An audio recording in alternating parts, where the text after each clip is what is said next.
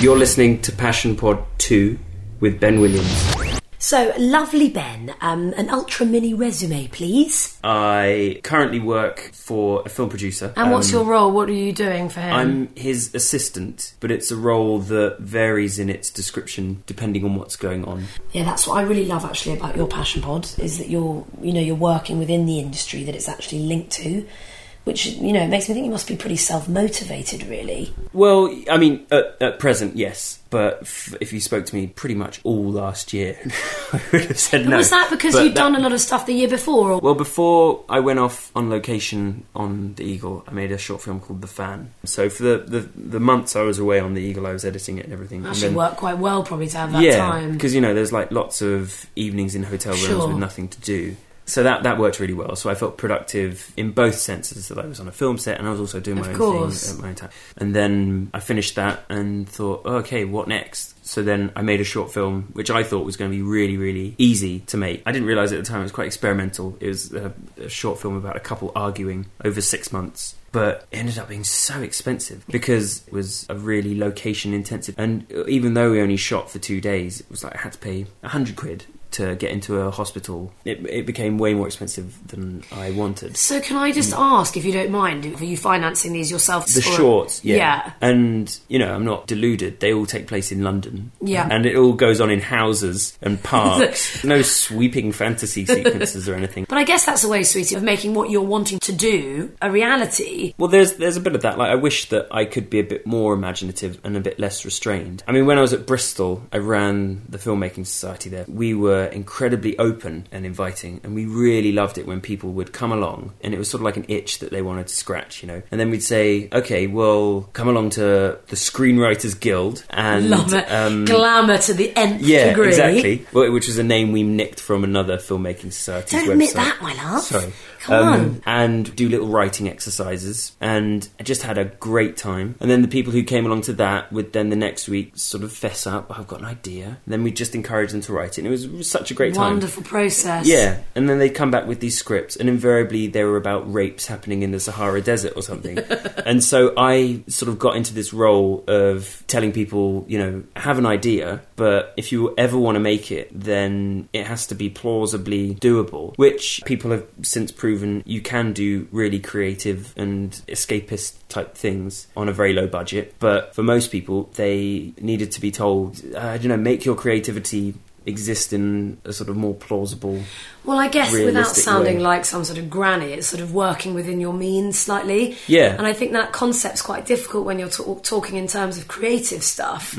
I think you don't want to almost say that, because the whole idea is being able to be free and not have any boundaries and just go for it. But actually, making something a reality, it's like, okay, I might have to make a bit of a compromise on where it's set, or... So I sort of epitomised that thinking, and I've gone so far the other way now that I start by thinking, well, what could I do? And then I try and figure out a story that can sort of inflate within those confines. I don't know, it's very complicated. I'm sort of neurotic when it comes to things like that. Like on The Fan, for example, I had the idea that I didn't want anyone I knew helping me on it, that I wanted it to be something that I was creating from like the first letter onwards. That's a pretty big thing, because I think often with stuff like that, when you're working on a tight budget, we all know what that's like. You're calling in favours left, right and centre, and well, it was sort of more, as you were saying, like you compromise on stuff. And when I made films with my friends, I would always compromise, because I am so sort of concerned about them being bored or them feeling like that I'm taking advantage, that I didn't want my head filled with all that stuff on the day.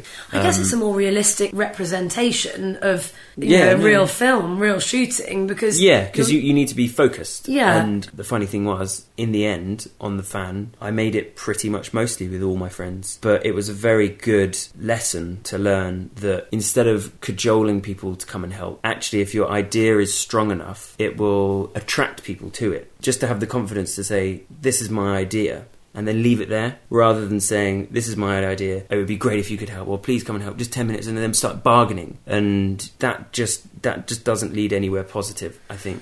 That's a massively useful piece of advice, though, because... Yeah.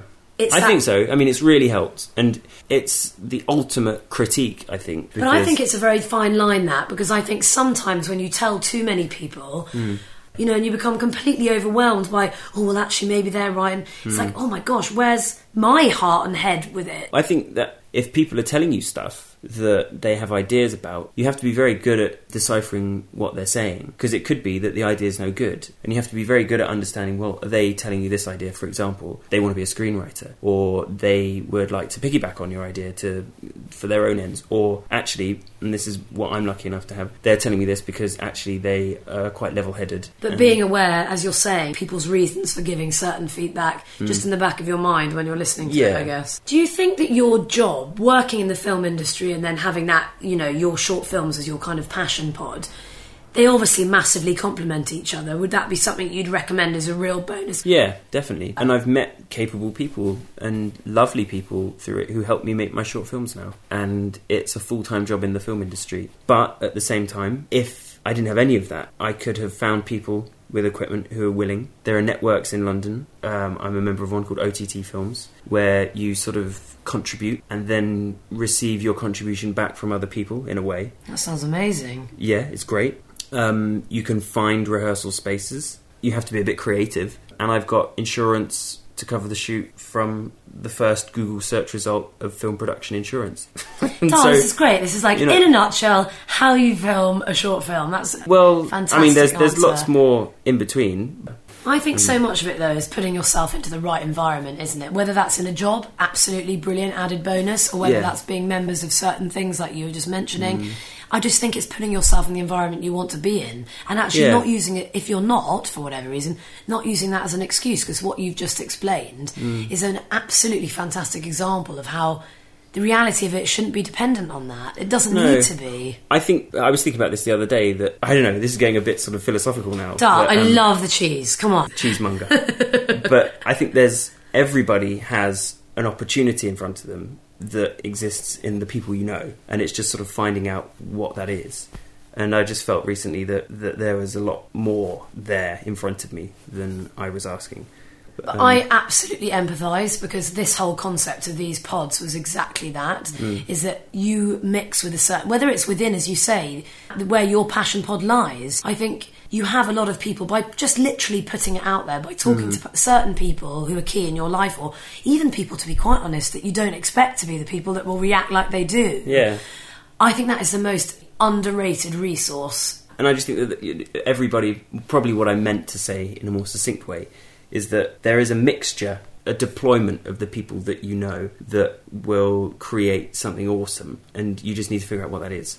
But yeah, no, I've learnt an awful lot. So, for example, I'm now making a series of short films, Tube, we're calling it, which is sort of an evolution of what I was talking about, of like making things as doable and realistic as possible. So my idea is to make a series of short films that are sort of semi-improvised, that are based on things that I and other people have seen on the tube, which sounds really wanky, if you pardon the French. But then the filmmaker steps in and takes these things that I've seen and then turns them into storylines. But from a production point of view as well, all the things that happen with short films is, what generally happens with the short film is that there's this massive effort to get it shot, to get it actually filmed. Everyone clubs together. It's this huge, great undertaking. And then at the end of it, it's all filmed. It's all in the can, as they say. Love it. Techno speak. Yeah. And then because everyone's worked so hard, and you've gone from having like up to 30 people involved, then just you and an editor and maybe a composer. And then all of the momentum just stops. And short films will languish in post-production for a year, 2 years or whatever, because it's hard. So my remedy to that on these films is that they're improvised. There's no editing, because it's one camera, one shot. take, one shot. Sorry. one take, one shot, yeah. And it has to be visually interesting as well. And so that's a challenge on lots of levels. But the great thing is, I get home and I can't edit it. Is there anything you can think of that inspired this new approach? I've been reading books about people who worked on Saturday Night Live in the States. And they always talk of their most sort of fulfilling period creatively is when they have deadlines to meet. So Saturday Night Live, they have a show every week and it's live, and they have to create a half-hour worth of sort of top-grade comedy. And sometimes it works and sometimes it doesn't. So this, I thought, well, that sounds great. And I wish it could work in the short film world. where generally what people happen is they sort of remortgage their house. And I was going to say, and also, does it not take a lot of the pressure off it, as with anything like that? Because it's kind of like, I've got to give it a whirl, otherwise I'm never going to know. Yeah, exactly. So, for example, I'm meeting the actors for the first time on Monday, and then we're going on the tube on Tuesday, and then it'll be out of my life by Wednesday morning.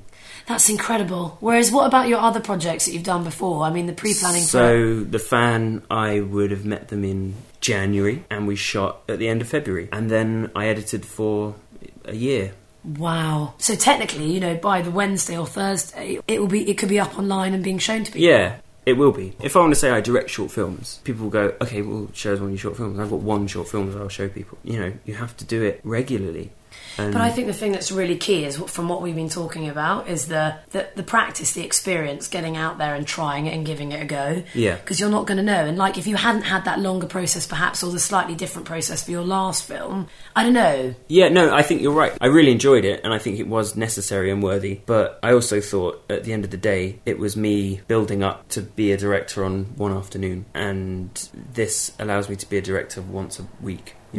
Or once a fortnight. But also, it makes you feel okay to make mistakes.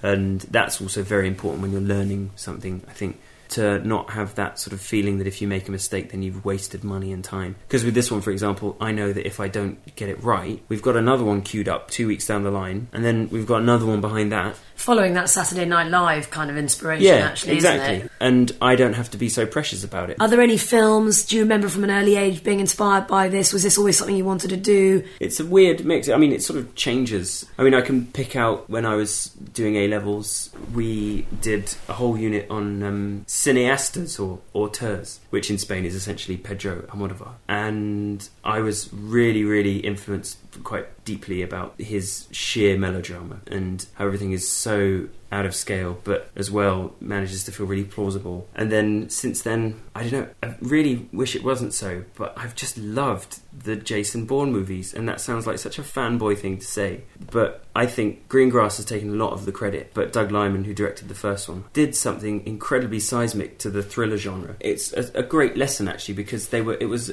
sort of an improbable success, and the impact it had on films that are being made, and me as well. I just love it. And then influences like The Wire for its plotting and storylining, and this is again something that I should be better at. Whenever a filmmaker does a Q&A, you should always go. You always get great inspiration from them. I saw Joe Cornish before Christmas at the London Screenwriters Festival, and he was just talking about his approach to writing films, and he was told by Edgar Wright that writing should never be a chore, and little me in the audience thought, well, actually that's quite an amazing thing that you can take, because for anyone who's doing something creative, it should never be a chore, really. And if you ever pollute it with a sense of obligation, then you're harming the very instincts that make you creative. I know, but I have a real thing about the fine line of that, because I think there is an element of which, of course, that's true, because otherwise why are you doing it? It's a passion, you're doing it because you want to be creative. But I think within it, often there are quite substantial challenges, and I think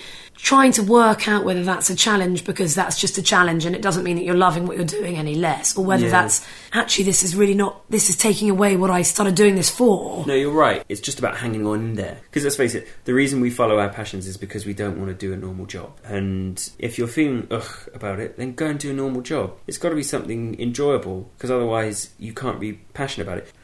So if I asked you what bit of advice you wish you'd been given, would that be it, do you think? Or is there any other bits and bobs that you think in your head? No, I think I would have probably told myself a few years ago that you just actually have to do it. I used to tell it to people all the time. There's never, ever, ever a good time to start doing something that is your own thing. Like, literally never. Don't we all know that far too well? It's like, that diet's definitely going to start on Monday. Yeah. Well, because at the moment, things are a bit out of whack, and I just need to sort it. There is never a good time, so why not now? It's not hard. It's just you have to sort of do it. I put it off, and you put it off, and put it off, and put it off. Because that's the thing with the film industry. You only get somewhere if you self-motivate, I think. And there are people who are way more self-motivated than me, I think, who get to places for either deservingly or not. But I've just never really been like that. And as I was saying at the beginning, like, I'm not as much of a self-starter as other film industry people I know. But I'm okay with that because I feel like being in this job for a long time, I'm sort of learning more, I think, than just following my sort of blazing whims and learning by making mistakes. I'm sort of gathering this vast amount of knowledge, hopefully, that maybe one day will be worth something. You've been listening to Passion Pod 2 with Ben Williams.